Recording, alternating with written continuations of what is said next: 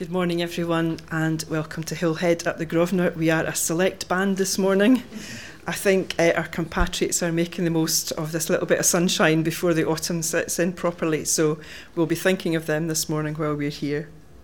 Our service will be led by our minister, Katrina, and as usual, everything we need to follow the service is both on our printed order of service and on the screen. I don't think we'll get any children with us this morning, so we don't need to worry too much about the craft activities, but if somebody comes in late, maybe just arriving, so maybe if they sit down next to you, could you let them know that there are the craft activities at the back, and also if any of the wee ones come, the Kelvin Suite's available. It's good to switch on my microphone. It's good to be together to worship God this morning. And this is the last of our summer series services, as Anne said. So we will be hopefully doing a little bit of wrapping things up together this morning. The craft activity at the back is suitable for people of any age. So if you are somebody who wants to do something with your hands whilst you're listening at any point, just feel free to go there as well. Our call to worship comes from Psalm 84. Blessed are those whose strength is in you, whose hearts are set on pilgrimage. They go from strength to strength, till each appears before God in Zion. Our opening hymn of praise this morning is one that I recall from my school days, and it's kind of scary that I'm now somewhere in the middle of the age that's talking about. I was very young when I learned it. But if we're able, we stand to sing of the Lord of hopefulness, eagerness, kindness, and gentleness.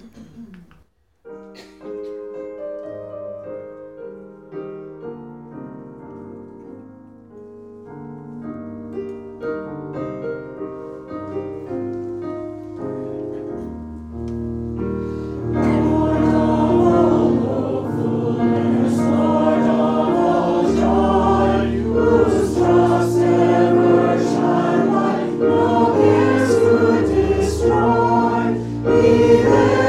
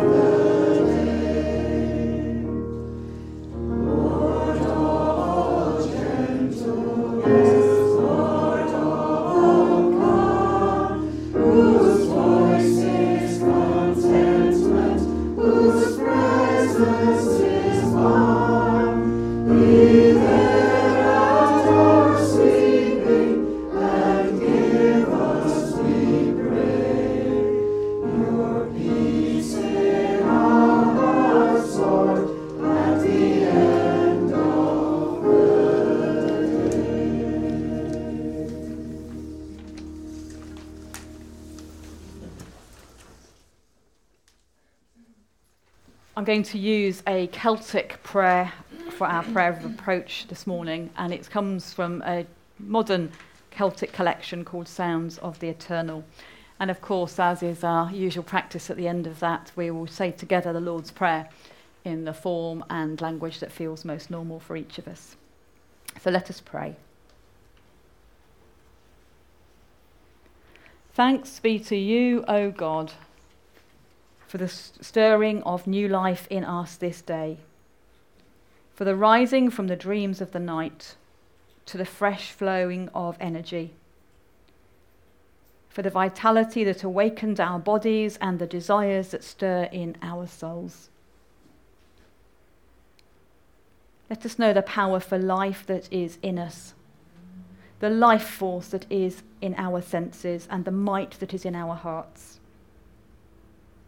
Let us know you as the source of such force and be wise to its true streams and its false currents. Let us serve with our strength this day. Let us serve love with our strength. In heart and mind and body, this day, let us serve. And in the strength you give us, we pray in the words Jesus gave his followers, saying, Our Father, who art in heaven, hallowed be thy name. Thy kingdom come, thy will be done on earth as it is in heaven. Give us this day our daily bread, and forgive us our trespasses, as we forgive those who trespass against us. And lead us not into temptation, but deliver us from evil. For thine is the kingdom, the power and the glory, forever and ever. Amen.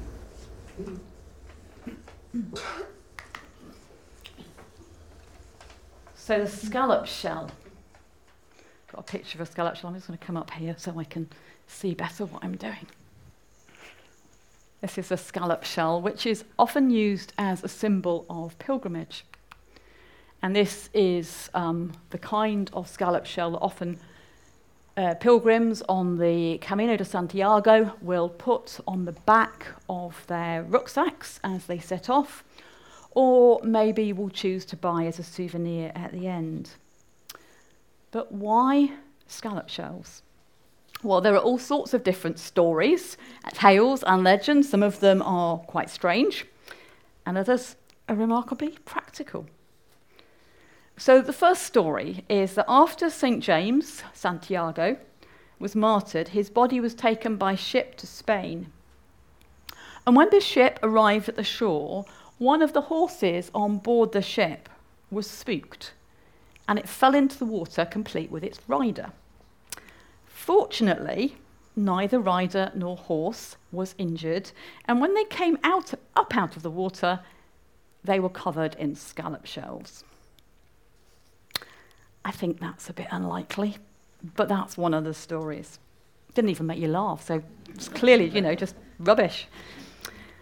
There's another story which seems to be a bit more likely, is that often pilgrims were people who were sent by their local priest on a penitential journey, a journey to think and reflect and to confess and to seek forgiveness and turn their lives around. And in order to prove that they'd got there, because there was no email and no phones and no Royal Mail back in those days, they needed a proof. And so they would get a shell at the end of the journey and carry it back with them. Seems a little bit more likely, but I suspect you could cheat. I suspect there were other places where you could get scallop shells. And then there's another one. And this one is just a purely practical one. A scallop shell is actually really useful. You can use it as a cup to drink out of. You can use it as a bowl to eat out of. A lot of Christian traditions who practice infant baptism will use a scallop shell, a bit bigger than the ones I've got here, it has to be said, and use that to scoop up the water that they put over the head of the infant, because it's a sign that life is a pilgrimage, a journey, and that faith is also about journeying. And so I thought it would be nice if we could have some scallop shells to take with us on our own journey of faith. And we're going to pass these out whilst we sing our next song, so it might be easier to do that sitting down, and I will try to remember to move the words on this time. Will you come and follow me if I but call your name?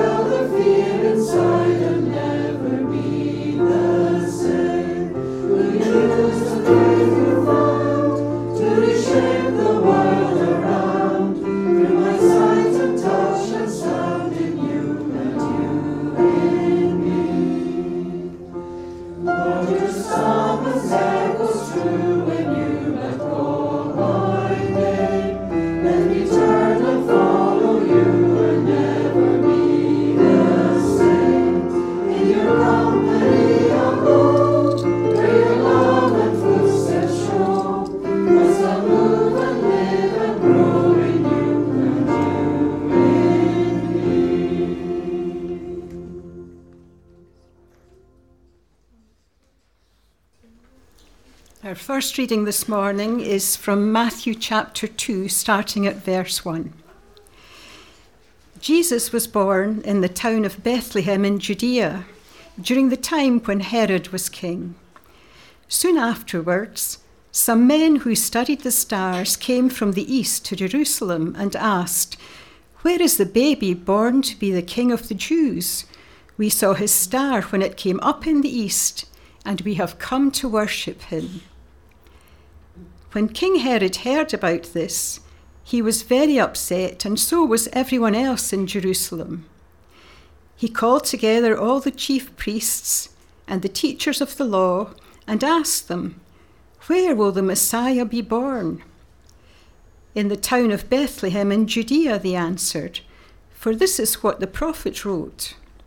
Bethlehem, in the land of Judah, you are by no means the least of the leading cities of Judah, for from you will come a leader who will guide my people Israel."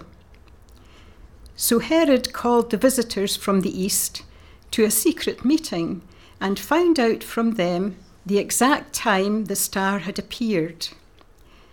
Then he sent them to Bethlehem with these instructions: "Go and make a careful search for the child, and when you find him, let me know, so that I too may go and worship him." And so they left, and on their way they saw the same star they had seen in the east. When they saw it, how happy they were! What joy was theirs! It went ahead of them until it stopped over the place where the child was. They went into the house, and when they saw the child with his mother Mary, they knelt down and worshipped him. They brought out their gifts of gold, frankincense, and myrrh, and presented them to him. Then they returned to their country by another road, since God had warned them in a dream not to go back to Herod. Our second reading is from Luke chapter 24, starting at verse 13. On that same day, 2 of Jesus' followers were going to a village named Emmaus, about 11 kilometres from Jerusalem. And they were talking to each other about all the things that had happened. As they talked and discussed, Jesus himself drew near and walked along with them. They saw him, but somehow did not recognize him. Jesus said to them, "What are you talking about to each other as you walk along?" They stood still with sad faces. One of them, named Cleopas, asked him, "Are you the only visitor in Jerusalem who doesn't know the things that have been happening there these last few days?" "What things?" he asked. "The things that happened to Jesus of Nazareth," they answered. "This man was a prophet and was considered by God and by all the people to be powerful in everything he said and did. Our chief priests and rulers handed him over to be sentenced to death, and he was crucified. And we had hoped that he would be the one who was going to set Israel free. Besides all that, this is now the 3rd day since it happened. Some of the women of our group surprised us. They went at dawn to the tomb, but could not find his body. They came back saying they had seen a vision of angels who told them that he is alive. Some of our group went to the tomb and found it exactly as the woman had said, but they did not see him." Then Jesus said to them, "How foolish you are, and how slow you are to believe everything the prophet said. Was it not necessary for the Messiah to suffer these things and then to enter his glory?" And Jesus explained to them what was said about himself in all the scriptures, beginning with the books of Moses and the writings of all the prophets. As they came near the village to which they were going, Jesus acted as if he were going farther, but they held him back, saying, "Stay with us. The day is almost over, and it's getting dark." So he went in to stay with them. He sat down to eat with them, took the bread, and said the blessing. Then he broke the bread and gave it to them. Then their eyes were opened, and they recognized him, but he disappeared from their sight. They said to each other, "Wasn't it like a fire burning in us when he talked to us on the road and explained the scriptures to us?" They got up at once and went back to Jerusalem, where they found the 11 disciples gathered together with the others. Amen.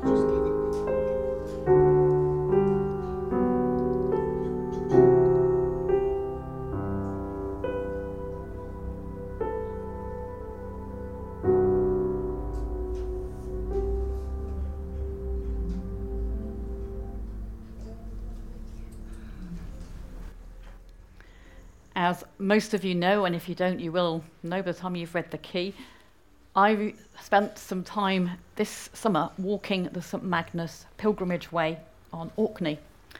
It is advertised as being 55 miles. It isn't, it's a little bit longer. My walking companion and I were testing out the app for them, and she has a thing that counts miles, and some of the mileages were a bit out, but never mind. It's a beautiful walk. It covers all sorts of different terrain, and the views are breathtaking. There are also moments when it's actually pretty scary because you're up on bits of headland that are kind of as wide as your feet, with a sheer drop on that side and barbed wire on that side. There were times when we walked like that, holding on to the barbed wire. And there was one particular spot where there's actually a ravine, effectively. It's only quite narrow. On one of these narrow bits, Graham's laughing, he's probably done it, and breezed over it, no doubt. But there is this thing that's about that wide. So quite, you have to do a little bit of a leap. And I'm about 6 inches taller than my friend, and I was in the front, so I could manage it. But her legs aren't long enough, so I had to turn back, take her hand, and help her across the gap. But it's a wonderful walk. And we completed it, and on the last day of our holiday, we called into the Orkney Museum, which is really interesting.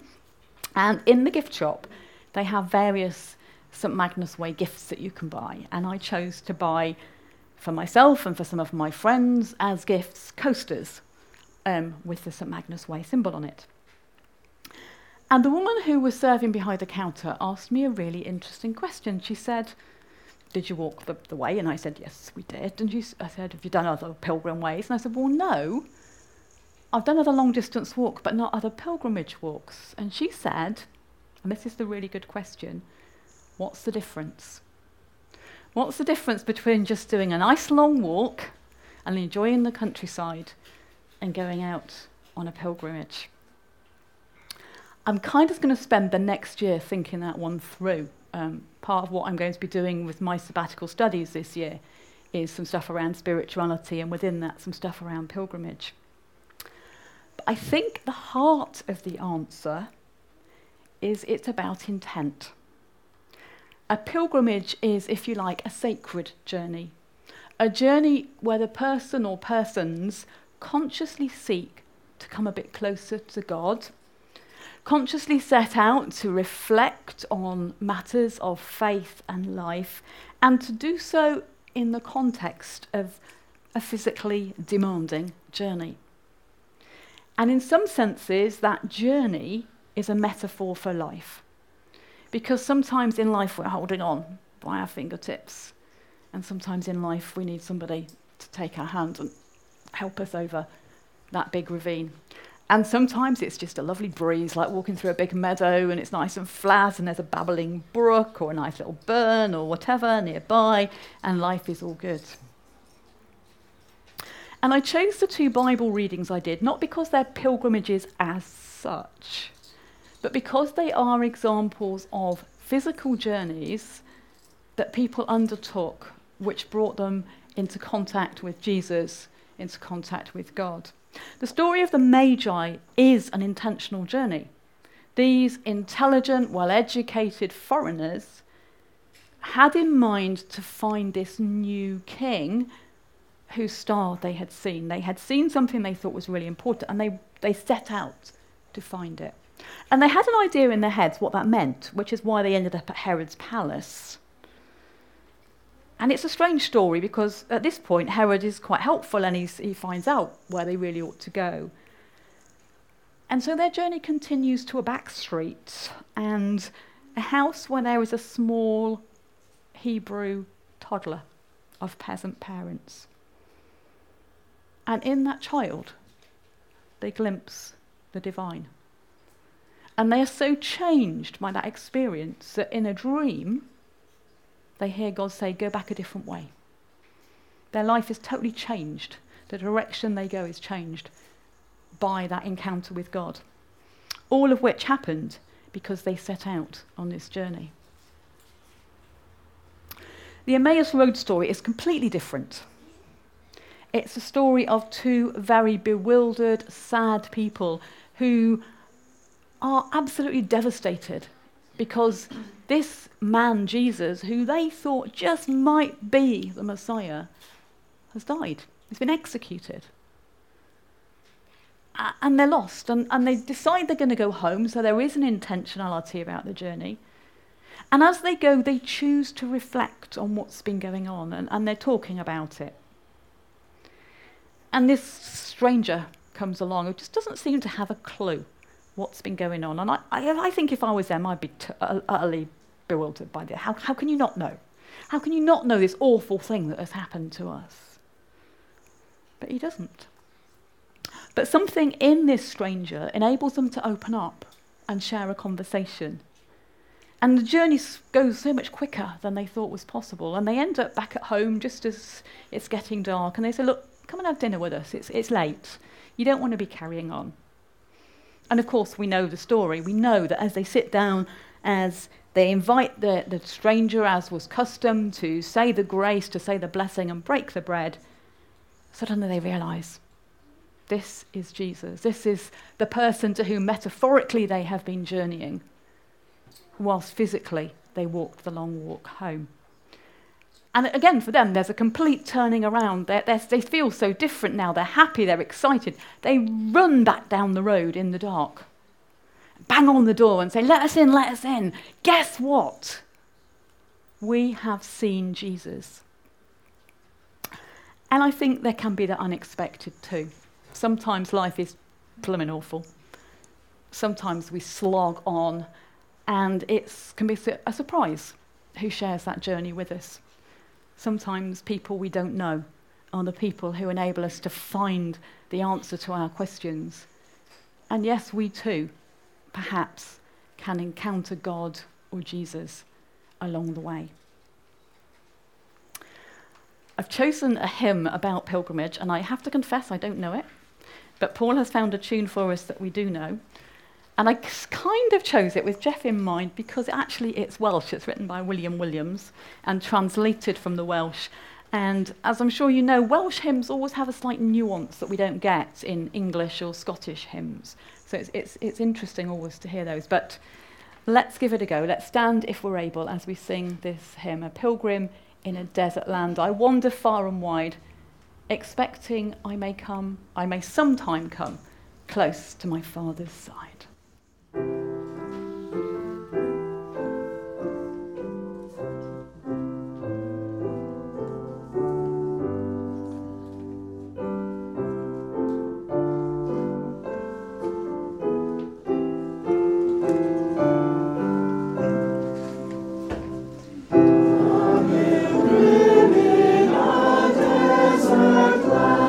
I wander far and wide.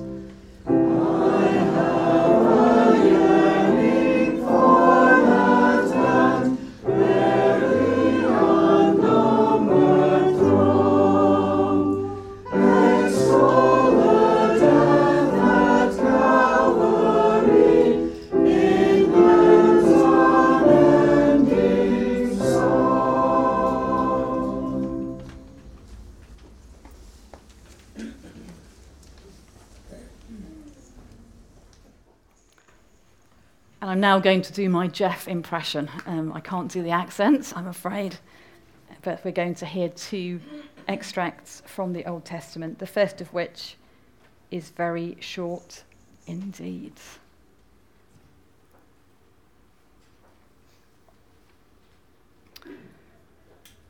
David and Jonathan are talking, and Jonathan says, "May our promise to each other be still unbroken. If it is broken, the Lord will punish you." Once again, Jonathan made David promise to love him, for Jonathan loved David as much as he loved himself. And then an extract from the story of Ruth and Naomi. Long ago, in the days before Israel had a king, there was a famine in the land. So a man named Elimelech, who belonged to the clan of Ephrath and who lived in Bethlehem in Judah, went with his wife Naomi and their two sons Mahlon and Chilion to live for a while in the country of Moab. While they were living there, Elimelech died, and Naomi was left alone with her sons, who married Moabite women, Orpah and Ruth. About 10 years later, Mahlon and Chilion also died, and Naomi was left all alone, without a husband or sons. Sometime later, Naomi heard that the Lord had blessed his people by giving them a good harvest. So she got ready to leave Moab with her daughters-in-law. They started out together to go back to Judah. But on the way, she said to them, "Go back home and stay with your mothers. May the Lord be as good to you as you have been to those who have died. And may the Lord make it possible for each of you to marry again and have a home." So Naomi kissed them goodbye, but they started crying and said to her, "No, we will go back with you to your people." "You must go back, my daughters," Naomi answered. "Why do you want to come with me? Do you think I could have sons again for you to marry? Go back home. I'm too old to get married again. And even if I thought there was still hope and so got married tonight and had sons, would you wait until they'd grown up? Would this keep you from marrying someone else? No, my daughters, you know that's impossible. The Lord has turned against me and I feel very sorry for you." Again, they started crying. Then Orpah kissed her mother-in-law goodbye and went back home. But Ruth held on to her. So Naomi said to her, "Ruth, your sister-in-law has gone back home to her people and to her God. You go back home with her." But Ruth answered, "Don't ask me to leave you. Let me go with you. Wherever you go, I will go, and wherever you live, I will live. Your people will be my people, and your God my God. Wherever you die, I will die, and that's where I will be buried. May the Lord's worst punishment come upon me if I let anything but death separate me from you." When Naomi saw that Ruth was determined to go with her, she said nothing more.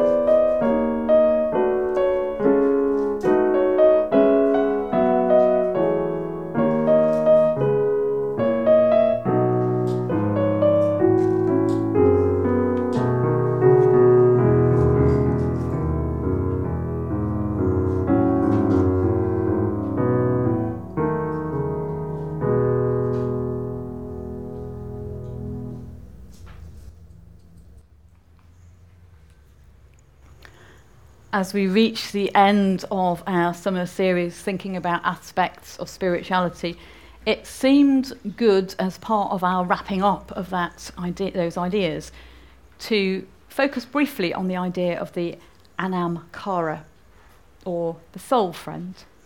And this rather strange image is old Gaelic rune writing that says "Mi Anam Cara," my soul friend.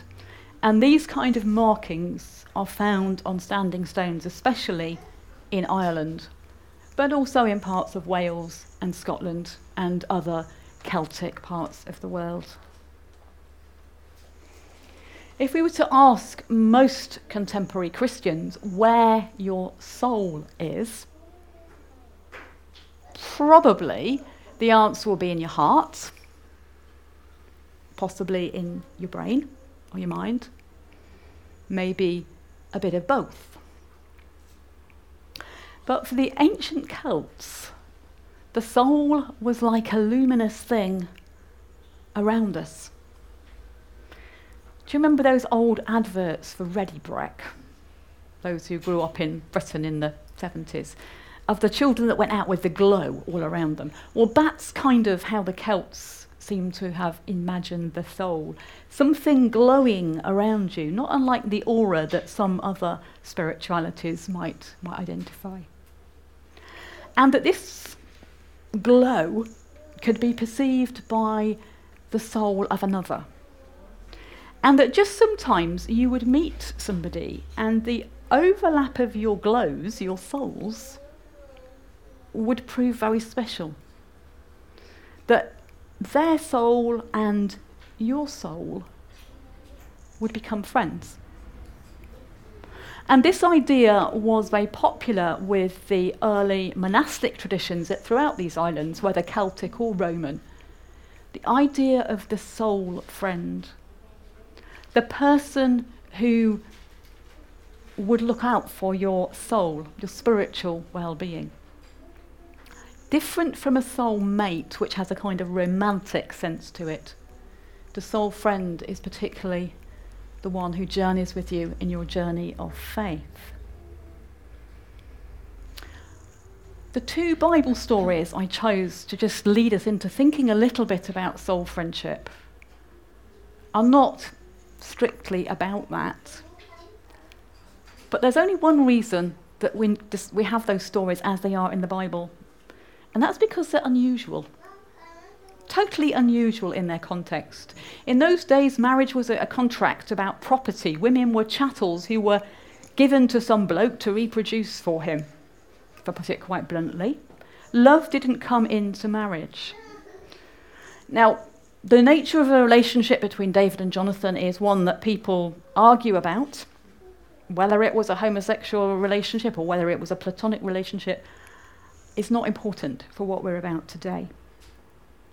What is significant about the David and Jonathan relationship and the Ruth-Naomi relationship is they're what we might call troth relationships. They are voluntarily entered covenant relationships between two people. David and Jonathan loved each other, and they promised to look out for each other, come what may. Ruth and Naomi loved each other across their cultures, across a religious divide, and actually promised to look out for each other for the rest of their lives. And in both cases, which I hadn't even spotted till I read it out loud this morning, they invoke God's punishment if they don't tend to those relationships. That's pretty scary stuff. But these are relationships that are about looking out for each other as whole people and as spiritual people. They're relationships which traditionally would have lasted a lifetime. So if a monk or a nun found an Anam Cara, a soul friend, in another monk or nun, that would be expected to last them through their life. And they would have accountability. They would expect to open up to that person about their prayer life and actually say, do you know what, actually I'm really struggling to pray at the moment. They would expect that person to ask them questions about how they behaved. And they would do that for each other. It's a mutual thing. It's not just that I take from you although you, the Anam Cara, may actually be able to advise me. The idea of soul friendship, or at least spiritual accompaniment, is something that a lot of Baptists in Scotland are ever so wary of. I kind of moved more that way over a number of years myself. And it was a bit of a shock, to be fair, 10 years ago, when I arrived and talked about spiritual direction and mentoring, and one or two of the Baptist ministers looked at me like I had 3 heads, and was I actually secretly a Catholic? But it's really something very ordinary, and it's pleasant for many of us in other parts of our life. And I just want to talk very briefly about 3 kinds of relationship which for some people are really helpful, if not for a lifetime, at least for a season. The first one of those is mentoring. Many of us will have come across that in our work context or everyday life. I've actually been mentored or have been a mentor for the greater part of 30 years. That's quite a scary realisation. I mentored young women engineers when I was in industry. I was mentored in industry myself. I was mentored as an experienced minister, and I continue to mentor, as it happens, women ministers for the Baptist Union of Scotland and the Baptist Union of Great Britain. And it's a great privilege. Mentoring is often seen as a more experienced person helping a less experienced person. But I've always tried to keep some level of mutuality and sharing. I don't pretend to my mentees that I have all the answers. In fact, I usually say, I don't know, but I've been there too, and it's okay. A lot of it for me is about normalising. But a mentor relationship is one we enter either voluntarily or, in the case of ministers, because they're told to, and it has a contract, an agreement, that this is what we will do, this is how often we will meet, these are the areas we will focus on. And for some people, that can be really helpful. Some people find the idea of a spiritual mentor a good thing. Some of you, certainly the managers anyway, will know that I have a pastoral supervisor, something I actively sought out when I moved up here, though it took a few years to find somebody. And that is a contracted relationship between myself and somebody who is specifically trained to enable ministers to reflect on their practice. So we meet reasonably regularly, if not particularly frequently, and either I will take to her something I want to talk about that's been going on in church life, or more typically, she will think of some questions she wants to ask me, and we will use that as a way to help me to reflect on church life. So it does have an explicitly spiritual dimension to it. We pray together sometimes. But it also has a focus on reflecting, helping me to look into my heart, my soul, my mind, my practice, and say, how is this leading me and leading others closer to God? What's good that we want to celebrate? What's not so good that we might need to look at? And it's good. It's enriching. It certainly helps me to think through things. Usually these relationships last for a few years, and then, for whatever reason, people think it's time to have a change. We haven't got that to that point, but we do review once a year. Is this still working?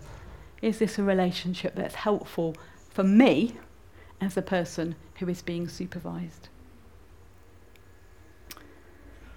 And then there is spiritual direction. I haven't yet found a spiritual director. I probably haven't looked hard enough. But I have a number of friends and colleagues who are spiritual directors, people with whom you enter a relationship that specifically focuses on your spiritual life, on your prayer life, on your Bible study, on that part of the life where most Christians kind of squirm because we don't feel we're good enough. And a good spiritual director is somebody who will help you to think through not what you're doing wrong, but how we might enable you to journey more closely with God. What different styles of prayer might be helpful, so that you're not beating yourself up because you haven't prayed for 30 minutes every morning before breakfast, or whatever it might be. What kind of Bible study would nurture you? What kind of reading would nurture you? Help you to grow. Sometimes we just click with somebody. We meet somebody in church or through another organisation with whom we just click. And there is that kind of merging of the souls. The sense that this is a person I want to share my spiritual journey with, and they with me. And that's great. But it isn't always how things work out. The thing about soul friendship is it requires real honesty. When I meet with my pastoral supervisor, she expects me to tell her the truth. She doesn't expect me to put on my Sunday smile, if actually that's not how I'm feeling. And even if I am feeling really happy, then she wants a real smile, not like the Sunday one. Soul friendship, spiritual accompaniment, mentoring, whatever it is, needs us to be honest, needs us to be open, needs us to be vulnerable and able to take risks. So yeah, it has a bit of that pilgrimage story in it as well. And that's not easy. But I think also part of what's important about soul friendship is how it works out in community. Not just about me and my supervisor or me and my spiritual director or whoever it might be, but about us together. We covenant as members here, and I think actually looking around, virtually everybody this morning has covenanted as part of this church. We say, I'll be here for you, and you'll be here for me, and we'll be here for each other, and we promise to be there and to walk together and to be hospitable to each other and to share with each other. But if you're anything like me, there are those Sundays where you put on that face and just come and pretend everything's okay. I get that. I totally get that. And maybe there is something right about that. But for me, there is a challenge there about finding what, when I was training, was called appropriate vulnerability. Making this a safe enough place to say, do you know what, actually today I feel pretty rubbish. Actually, I don't, but if I did, to say, actually life's tough. To say, I'm really frustrated with what's going on at work. I really don't understand what's going on in the world, whatever it is. And to know that we're loved and held and supported. And I think we do that. I genuinely think we do that. But maybe it's an area where we can do even better. Where we actually can feel safe enough to take off those masks, if only with some people, and actually have a deeper relationship. The idea of soul friendship, of people who share our journey with us, is a powerful and profound one. And I came across this little thing, which I'm going to read to you now, because I think it's quite helpful. According to Celtic spiritual tradition, the soul shines all around the body like a luminous cloud. When you are very open, appreciative, and trusting with another person, your two souls flow together. This deeply felt bond with another means you have an anam cara, or soul friend. And this is the bit that I think is really good. Your anam cara always beholds your light and beauty and accepts you for who you truly are. The anam cara awakens the fullness and mystery of your life. Your anam cara always beholds your light and beauty and accepts you for who you truly are, even with 2 spelling mistakes in the thing I copied off the web. The anam cara awakens the fullness and mystery of your life. And I'd actually like to give everybody a little card today to take away, which has got an extract from those words on it. And on the other side, it has some words from a hymn, which are important for us as a church community. And as we pass those round, maybe we can sing together this beautiful hymn. Brother, sister, let me serve you. Let me be as Christ to you. Pray that I may have the grace to let you be my servant too.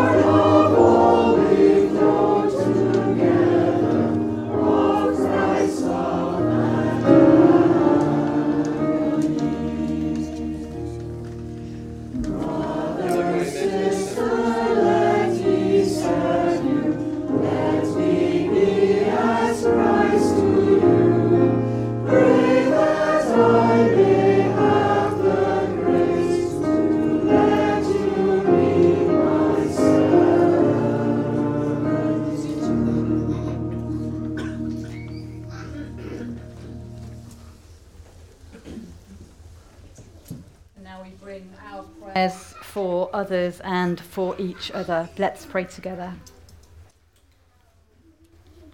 God of all creation, from the tiniest subatomic particle to the vastness of the universe, we trust that the promise is true, that you love it, declare it to be good, and bless it. We hold fast to the assurance that in the fiercest storms, you are like solid rock beneath our feet and a safe, dry tower in which we may find shelter. We know that you delight in our prayers as in our praises, and that in Scripture we are told to pray for all who hold positions of authority, and even for those we may consider our enemies, whose values and actions we cannot condone. This is really hard. It demands of us compassion and humility, wisdom and resilience. We confess that sometimes, even oftentimes, we would rather not give our attention to the news reports because they leave us angry or confused or fearful or dismayed or all four and more. It would be so much easier to bury our heads in the sand and hope it'll all go away. But it won't. We confess too that our motives are mixed and muddled, that both our silence and our shouting are in some measure complicit in or compliant with the context of which we are part. So we take our courage in our hands and we pray for powerful political leaders whose personalities and policies stir powerful emotions within us or within others. We pray for Donald Trump, for Boris Johnson, for Angela Merkel, for Nicola Sturgeon, each entrusted with huge responsibilities, each needing wisdom, compassion, humility, and integrity. Each of them with their own private hopes and fears. In this anxious time of uncertainty about the future of our nation and nations we know and love, grant us the courage we need to engage with the issues, the insights to inform our understanding, and the confidence to speak truth to power wherever and whenever we can. And as powerful international leaders meet to hold high-level discussions about climate change, we can only watch powerless as vast swathes of Amazonian forest are destroyed by wildfire. Please, God, please move the hearts and minds of all who can to act in ways to put out the fires and preserve what remains of this precious ecosystem, and then to learn the lessons. At this time of transition for young adults moving into college or university education, some moving to new towns and cities or even new countries to study, we recognise the enormity of this practically and emotionally as they balance the excitement and nervousness of new beginnings. Help us as a community as we welcome, encourage and support our own young folk in their education and any new students who may journey with us, and also our own relatives and friends as they move forward in independence. We call to mind our siblings in Christ who are part of the Baptist churches in Kirkwall, Knightswood, Ladywell and Larbert. It is slightly easier to pray for those we know, whose ministers and members are our friends, but you, Lord, know them all and are with them to strengthen and uphold, lead and guide. So as they seek to serve you in their own context, may they be conscious of your accompanying presence. Our friends at BMS World Mission invite us to pray for Christians in the UK, noting our vital role as salt and light in the communities of which we are part.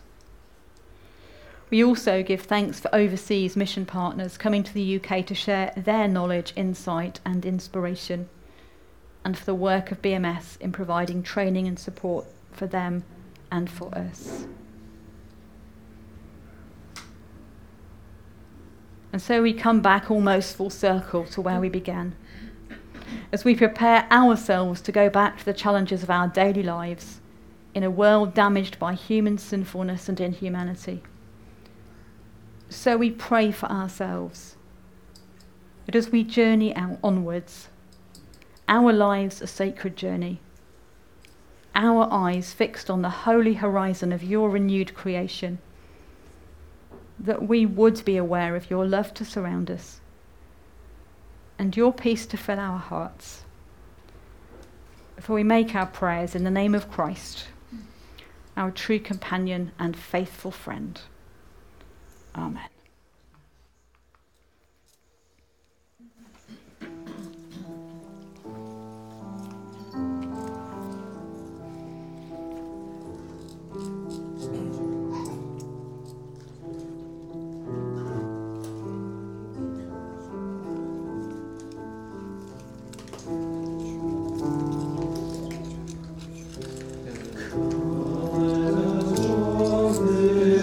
Together